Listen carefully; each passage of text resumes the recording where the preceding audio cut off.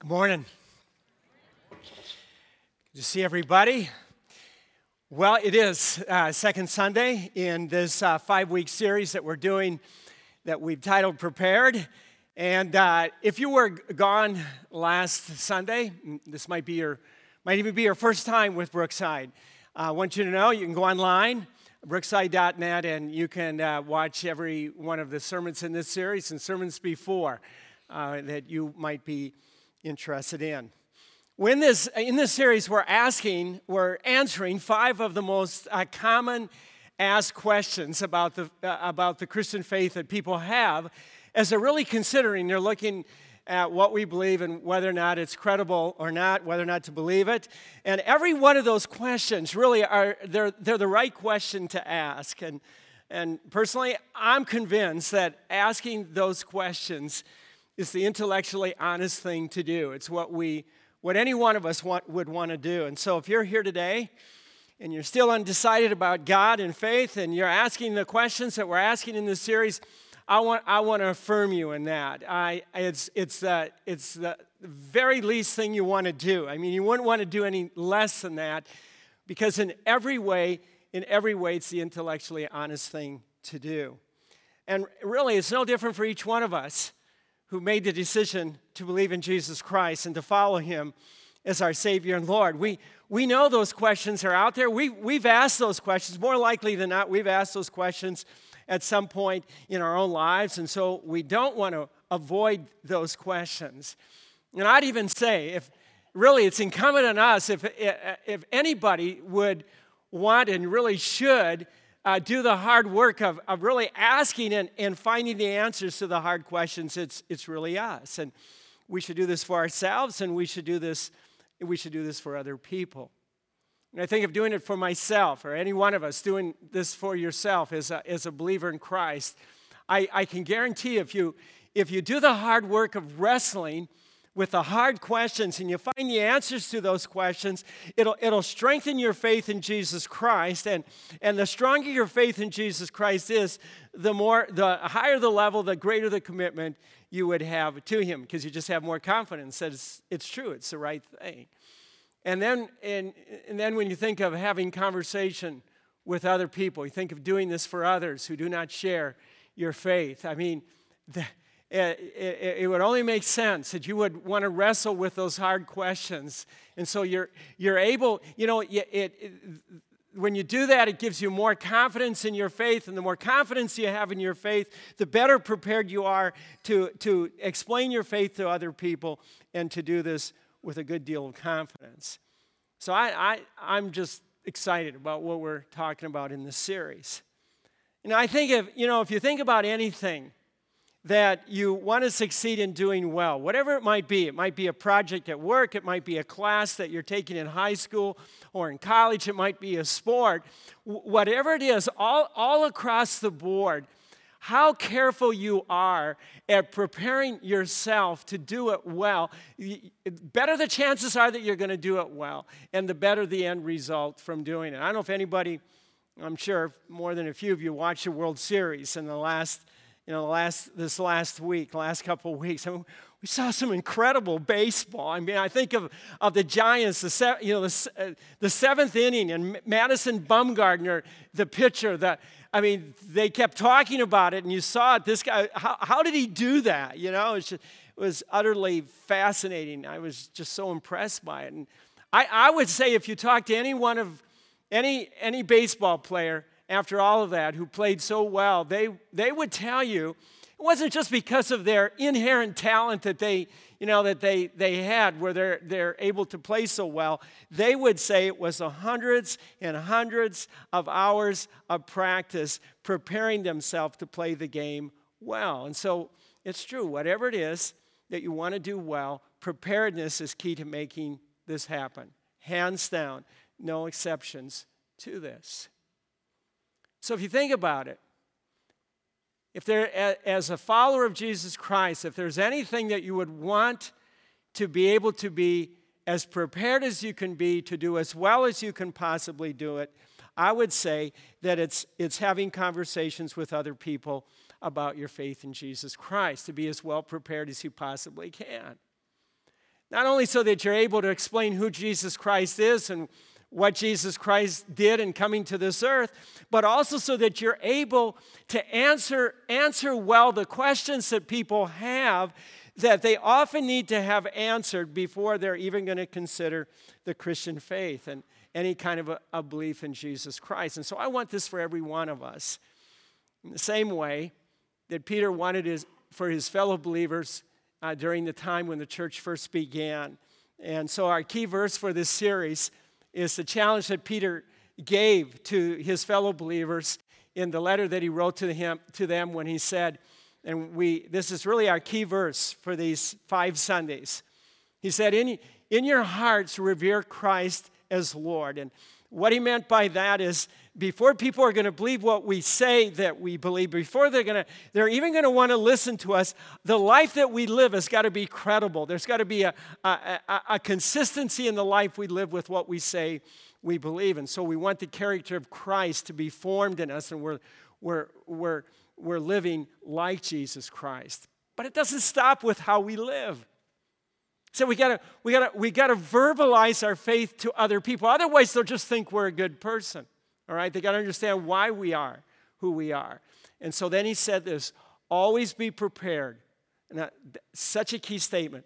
Always be prepared to give an answer to everyone who asks you to give the reason for the hope you have. Always be prepared. And then he finished it off by saying the way in which we should do it, and he's absolutely right. He said we should do it with gentleness and with respect. So this is what we did last Sunday. And we're going to do it again this morning. We're going to do it for these next 3 Sundays. We're going to prepare ourselves as much as we can to answer the questions that we're often asked. And so the first question we answered last Sunday, and the question is, how do we know that there's a God? I've been asked this question many, many times, and I can understand why. I mean, if there's no good reason to believe that there's a God, then it changes everything. Then there'd be no reason for all of us to be here this morning. We might as well just, turn off the lights and go home because there would be no God for us to worship. So that's the first question. First question to find the answer to, which is what we did last Sunday. But I'd have to say that the question that we're answering today is a question that I've been asked a whole lot more, many, many times more than the first question. And it's this question, is Jesus the only way to God? Is he the only way to God? I've had so many conversations where I've been asked this question, where somebody has said, but Steve, really, is it really true that the only way it's possible for any person to have God's forgiveness and to be able to know with certainty that they have eternal life, is it really true that the only way would be through Jesus Christ? And then very often they'll follow that question by saying, Steve, that sounds way too narrow to me. How can you say that the God of the Bible is the only true God? I mean, they'd say, you look at all the other religions in the world pointing to a different God. How can you say that all the other religions are wrong and that Christianity is right? And I'm guessing you've been asked that question. If you've identified yourself as a follower of Jesus Christ and you've expressed that to other people, you probably at some point have had somebody ask you that very question. And I would say that it's a question. It's incumbent on each one of us who are followers of Christ to be able to answer this question well. And you might be asking it yourself. You might be here today and you'd say, that is a key question that I need to have answered before there's any kind of a chance that I'm ever going to believe in Jesus Christ. And I want you to know I totally understand why you would say that. It is the right question to ask, and I hope that I'm able to help answer that question a bit more for you today, all right? So, I think the first thing that's helpful to know is that you and I are living in a world where the prevailing idea or the prevailing thought is that spiritual and moral truth are relative. And the idea here is that I can believe what I believe, and you can believe what you believe. And even though our beliefs are the complete opposite, both of us are right in what we believe. And that the only thing that we could do that would be wrong is to tell the other person they're wrong in what they believe. That's what we're talking about here, that we're dealing with in the world in which we live. Now, there's a word for this way of thinking which claims that there's no absolute truth and no absolute standard of right and wrong. And you may have heard this word before, or maybe you haven't. But the word that's often used to describe that way of thinking is called postmodernism. All right? Now, this word is used. Let me just take a minute to explain it in case you didn't hear it before. This word is a word that is used because it's a reaction to what historians identify as a modern period in Western history that goes all the way back. It began in the Renaissance, and it continued all the way into the 20th century, this last century. So quite a long period of time, and it was called the modern period, all right? And it was a time when people saw human reason and science as the path to knowing what's true and what's right. And there was a very definite statement, this is right and this is true. You can't have it both ways, okay? One is right and the other one is wrong, all right? Now, where it becomes a little counterintuitive maybe is the post in front of modern. You kind of looked at that and you go, well, I thought we lived in a modern period, all right? So I think that sometimes makes it a little difficult, but the word post is put in front of postmodern, the word modern, because what it implies is that way of thinking is something that's in the past. And so now instead of thinking that truth is something that's clearly defined and objective, the attitude, the thought these days is that we're to have a tolerance and acceptance of what everyone else believes to be true for them, okay? Whether or not we think it's true or not, we're to have a tolerance for it. We're not to be judging it in any kind of a way. And when it comes to a person's faith, it argues that every single religion is just one of many equally valid paths to God, as opposite as those religions might be.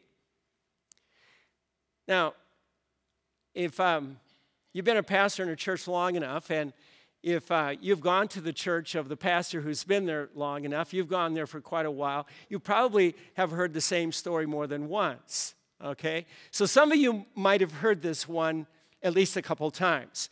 But I think it bears repeating because it's so applicable to what we're talking about this morning. And here's my story, okay? I'll never forget a conversation I had with a pastor, another pastor 34 years ago when I was a pastor in Wisconsin in a small town called Lodi that was just north of Madison, Wisconsin. Lodi was a town of about 2,000 people, and like any small town, it had a favorite restaurant where the farmers and the businessmen in town would meet about mid-morning to have a cup of coffee and conversation. And it was always, some of the same guys would show up, but more often or not, it'd be different guys on different days of the week. And I realized when I came into that town as this young pastor, I realized it would be a great way to meet people in that town because we were just starting out. It was a brand new church, just a few of us. And so I thought, you know what, this would be a great thing to do. So I joined them once a week. There was like this round table that they would all sit at. And at first it was unsettling for these guys to have a pastor around, okay? It's like, whoa. And, the language cleaned up, the stories changed. But they could only do that for so long. And then everything went back to status quo again. They kind of accepted me. I was there. And so, they'll be what they are. And so some of these guys were leaders of their churches. And I actually became good friends. Really enjoyed conversations with these guys. But The only time I ever heard them mention the name of Jesus Christ was in profanity. I never heard them say anything about Jesus Christ where there was even a hint of any kind of love for him, any kind of gratitude that he died on the cross for their sin, any sense of understanding of who he was, the God, the Son of God, the creator of the universe. There was not any kind of a desire that I saw in them to obey him and serve him. None of that. The only time I ever heard them say his name was in profanity. Now, there were 5 churches in Lodi. And one of the things that's sometimes done in small towns is that the churches in those towns will come together maybe once or twice a year and have a community-wide worship service. And Lodi did this at Thanksgiving, and then they would do it at Easter and for the Good Friday service. And I'll never forget one of the pastors giving a sermon on the resurrection, the death and resurrection of Jesus Christ, our salvation through Jesus Christ, gave a sermon that was about as good as I ever heard about that. I was so impressed by that sermon. But I was also very confused because I knew the men that were leaders in his church. I had coffee with those guys. I had a lot of conversations with them. I knew what they talked about. I knew that the only time they ever mentioned Jesus Christ was in profanity. So it was very obvious to me that they just didn't get who Jesus Christ was and what Jesus Christ did. And so I asked him, this pastor, a few days after I heard that sermon, he and I we had a good relationship. We could go back and forth, be real honest with each other. And I said, man, I got to tell you, I got to ask you, what did you mean when you gave that sermon about the death and resurrection of Jesus Christ and salvation through Jesus Christ? What did you mean when you said that? And he said, well, Steve, it's just like this. It's like you've got a mountain, and God's at the top of the mountain. And we Christians, we have our way to climb up that mountain to reach God. He said there's many different ways. The Buddhist has his way, the Hindu has his way, the Muslim has his way. Jesus Christ is just one way among many ways to reach God. And I was stunned to hear a fellow pastor say this, because this is the very opposite of what Jesus Christ said about himself. If we could have Jesus Christ come here this morning and I could ask him the question we're answering today, are you really the only way to reach God, the only way to have God's forgiveness and have eternal life? Jesus would say the same thing today that he said back in the Gospel of John in the 14th chapter, and I just love that whole conversation. He's talking to his disciples, and he tells them that he's going to go to heaven, which is, that's like, wow, and he tells them he's going to come back, and when he comes back, he's going to take all of his followers to be with him. I mean, they're listening to him, and then he finishes this by saying to them, and he said, you know where I'm going, and Thomas, I think, speaks for the rest when he said, Lord, we don't know where you're going. How can we know the way?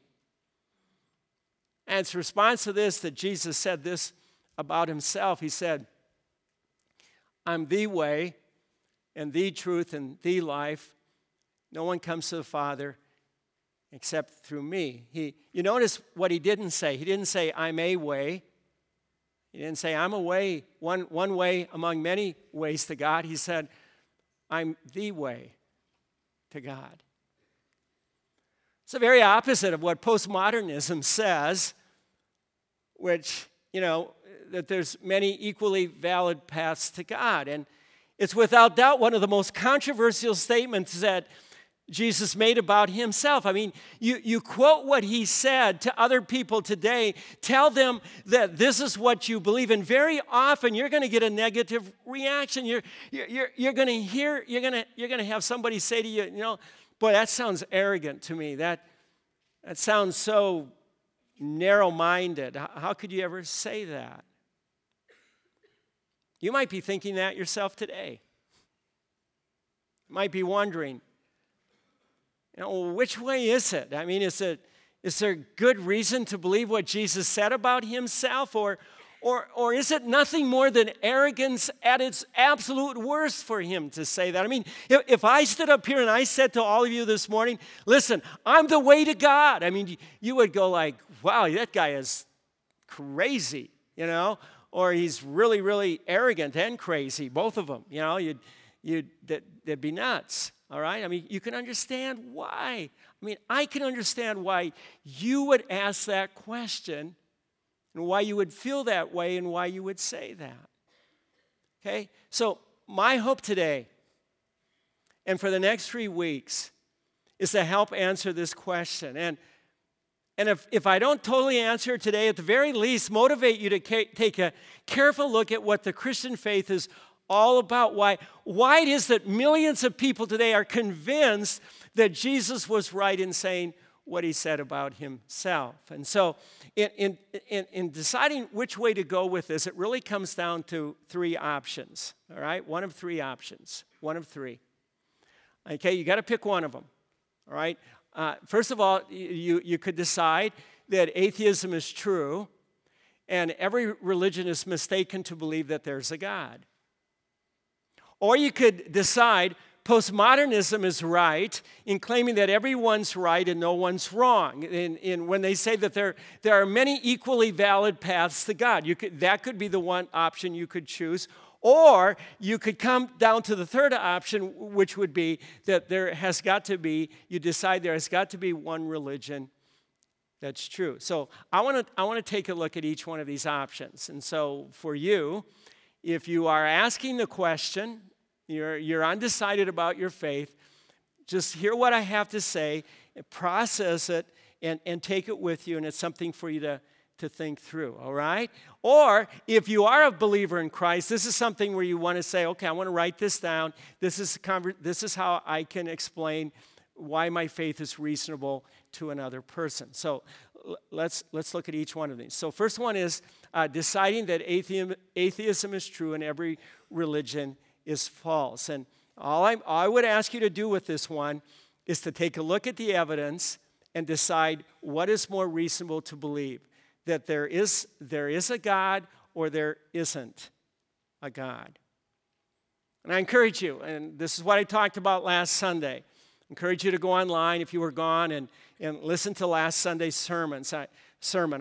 I talked through 4 reasons to believe in God, 4 reasons that you can have total confidence that there's a God. Really, the reasons that have withstood the test of time, okay? Now, all I want to do this morning, just real concise, just take a minute with this. I just want to ask you the same question that I asked last Sunday. Is it reasonable? Is it really reasonable? Is it intellectually honest to believe that there was absolutely nothing at all, nothing? And then without any kind of a cause, this universe suddenly comes into existence. Nothing, then everything, and no cause. Is that reasonable? Okay, for example, this watch, and I've done this so many times. I said this last Sunday in conversations with people. I've taken my watch off and I've asked the question, is it more reasonable to believe that at one moment this watch did not exist? Nothing about this watch existed, and then all of a sudden it's on my wrist. All of a sudden, oh man, where'd that come from? Okay? Or is it more reasonable to think that there was a watchmaker who was the cause of this watch? And then the other thing you could do is you could take the watch and you could take the back off and you can look inside at all the intricate parts and all of them working together and ask yourself the question, is it more reasonable to think that all of that happened, all of that came together by chance, okay, by chance, or that there was a designer, there was a watchmaker that designed this watch so that it works the way it works? And I've asked that question over and over again, and every single time I've asked the question, the answer I got it makes more sense that there's a watchmaker. It's more reasonable, more logical to believe that. Now, I would just say, if this is true for a watch, how much more it must be true for this universe that is like, I mean, you can't even compare the two in complexity. The universe is that much more complex. And so the point of all of this is that there has to be an ultimate cause for everything that exists, and this ultimate cause is God. And I'm confident that if you take a look at the evidence, you're going to conclude that this is the way it's got to be. And once you're convinced this is true, then you're left with the next two options. And so then you come to the next one, and that is deciding that postmodernism is right. And again, the idea of postmodernism is that you can believe something, that this is true. I can believe that this other thing is true, okay? And even if what we believe is the opposite, we're both still right to believe what we believe. We're both right, even though what we believe is the opposite. Now, the question you got to ask yourself, and again, this is being intellectually honest. Can this really be true? Can it really be true? Is it logical thinking? Is it, see, I'm convinced it's not reasonable because it's simply impossible for two completely opposite beliefs to be true. Our family had a running joke about my grandparents, my dad's parents. As kids, we never quite figured out if they liked each other, okay? It was just kind of an interesting dynamic that always was going on between them. But there was one thing that we knew, definitely knew. There wasn't much of anything that they agreed on, okay? I just remember being at their lake home. And it was always just kind of, we would just be waiting for it to happen. Yeah. My grandfather, Alfred, could say this, and then, something about whatever the subject was, and this happened so often that we would just wait for Amanda, my grandmother, to respond. And we could always count on, she would yell, "Oh, no, Alfred. Oh, you're all wrong. You're wrong." And we just, even the weather, I remember this, because the weather was so important to us, because they were by a lake. This was up in Minnesota, and we were always like waiting, hoping for, a perfect, warm, hot day when we went to the lake. And so we were very aware of the weather. And I remember one time, Alfred just making the passing comment, "What a beautiful day it is." And sure enough, Amanda, within a minute, said, "Oh no, it's a miserable, cloudy, chilly day." And the funny thing about it is all we had to do was look out the window. I mean, we'd been out there. We knew what kind of a day it was. And it's got to be one way or the other. Now, it's one thing when we're talking about the weather, all right? Where this becomes serious is when postmodern thinking gets into the matter of a person's faith. Claiming that, that every single religion is just one of many equally valid paths to God, as opposite as those religions may be. See, if it's ever true that two people cannot believe the opposite thing and both be right, it's faith in God. You can't have one person over here saying that the God they worship is the true God, and another person over here saying that the God they worship is the true God. I mean, both people cannot be right. One or both of them has to be wrong. It's just logical. It's just intellectually honest to recognize that. Which leaves you then with the third, and I think the final option, unless I'm missing one, all right? And that is deciding that one religion is true. One religion has got to be true, and the others are not true. Now, so here's what I encourage you to do. I really think this would be the intellectually honest thing to do. Take the time, I remember when I did this years ago. Take the time to do a study of every major world religion, all right? I mean, that's the thing we got to do. We can't just cherry pick what we think is the best part of each one. We really have got to decide which one is the right one. So the major religions in our world right now are Hindu. There's many different religions and many offshoots of different religions. But the main 5 religions are Hinduism, Buddhism, Judaism, Islam, and Christianity, okay? Now, when I say this, okay, if you do a study of these religions, you are more intellectually honest to pick one of them. And I would say if you did your study and you looked at them all and you said, nah, you know what, I don't go with Christianity, I go with this one or this one, that's more intellectually honest than to say, well, I think they're all true. You know, I like this part of this one, I like this part of the, you just can't do that, all right? So do a study of these religions and discover what each one of them believes. Find out what they say about these things, okay? Each one of these. What they say about God, what gives life meaning, which moral standards to live by, our spiritual need and how that need is met, what they say about Jesus, since he really is such a controversial figure here, and then how life will end, okay? Do that for each one, all right? Compare them. This is what you can do on your own. Don't depend on what I say. Just take a look at them yourself and decide which one is reasonable to believe in, okay? Now, that might be a hard thing to do. Might sound like a boring thing to do, but I tell you what, to be intellectually honest, it's a thing we've got to do if we're down to that third option. Now, to help us with this, I asked Tim Wiebe, and there's books you can get, you can read, and we'll give you some ideas of what you could read before we finish the series. But I asked Tim Wiebe, one of the guys on staff, to put together a concise summary of each one of the world's 5 major religions. And Tim is, you know, if any one of you know Tim is, I mean, he's a book guy. He reads and reads a lot.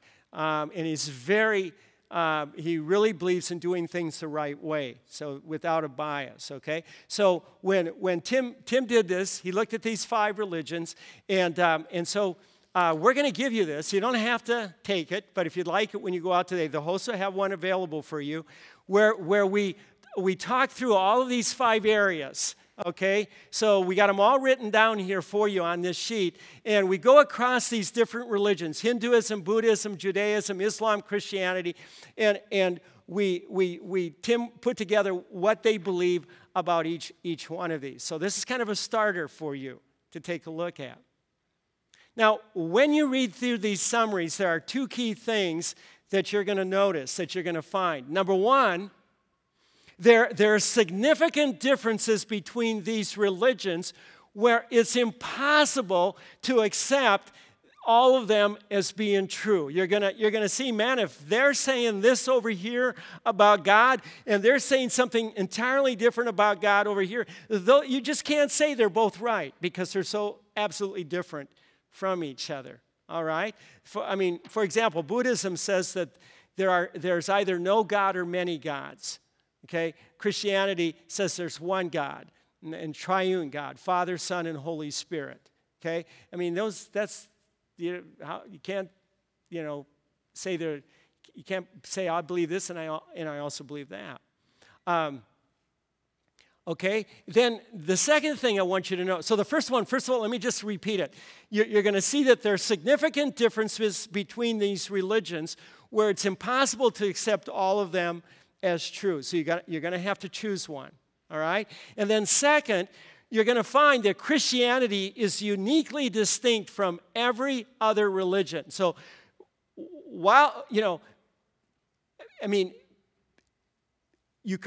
you go across the board with all of these areas, you're going to see for every single one of them, the uniqueness of Christianity is that what it says about these areas is distinct from every other religion, all right?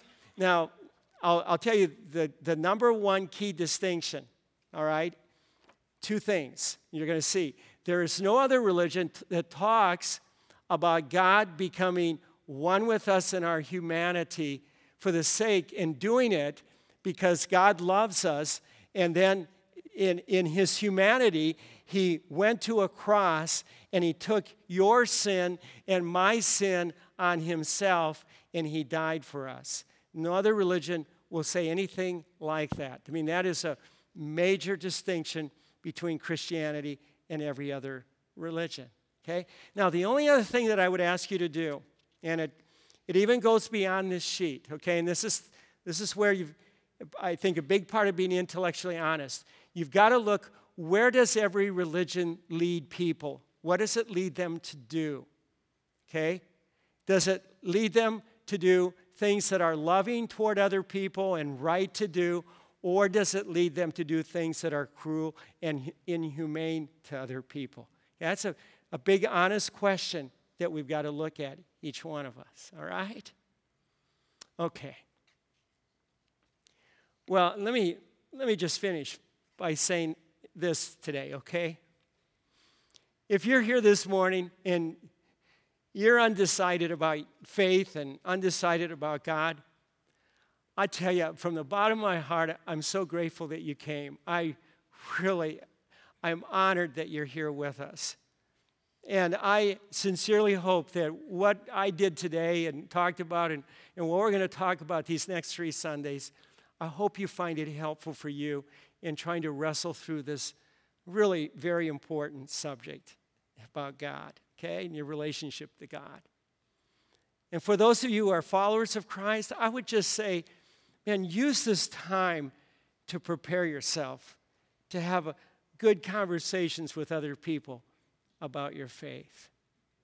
Now, I just want to, I had Kyle Cheatham up here last Sunday with me. Kyle's an eye doctor, and he talked about the eye and the design of the eye pointing to a creator. And Kyle sent me an email this week, and I just want to read it, okay? I think it's so good. He said, the beauty of looking carefully at today's question and every question in this series is that it benefits all of us, regardless of where we are in our spiritual journey. Whether we've been a Christian for years or we're still asking questions about God and faith. And then he writes, the bottom line is this: investigating this carefully is truly worth the effort for each of us. If there's an intellectually honest way to look at these questions and come to a solid conclusion that makes sense, we would all, I would think, Kyle writes in parentheses, want to know the answer because so much is riding on it. I don't know if you've ever heard the quote by C.S. Lewis, C.S. Lewis, who wrote Chronicles of Narnia, and then he wrote that brilliant apologetic on the Christian faith called Mere Christianity. C.S. Lewis said this, and I just want to read this, and then we'll leave it up on the screen, even as here in these next few minutes. He said, Christianity, if false, is of no importance, and if true, of infinite importance. The only thing it cannot be is of mediocre importance. I just want to leave that up even as we move into our time of communion this morning, because I think it's so important to just think about what he said there. Let me just say this. Our faith, those of us who are believers in Jesus Christ, our faith rests in what communion is all about. Death and resurrection of Jesus Christ. I mean, that's really what it comes down to. In fact, Jeff is going to talk about that in the last sermon in this series, the resurrection of Jesus Christ.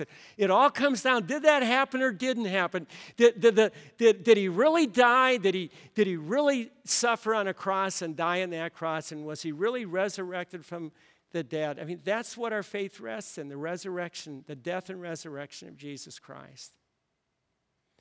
And so this morning, our communion, this time is open for everybody who's a believer in Christ. And it might be that you're sitting out here and you're saying, man, Steve, I do know I'm a sinner and I have this sense that I need God's forgiveness, but I just need some more time to think about this and how it really happens. Boy, give it the time you need. Or it might be you're sitting here and you're going, Steve, I understand Jesus Christ, God's Son, died for my sin. I've never trusted in him, but I want to do that today. And you can do that in these next few moments, and you can share in this time of communion with us. I mean, it sounds simple, but it's really very profound to put that trust in Jesus Christ. Okay? So I'm going to ask our host to come forward, and we'll distribute the bread and the cup, and then I'll come and lead us in communion.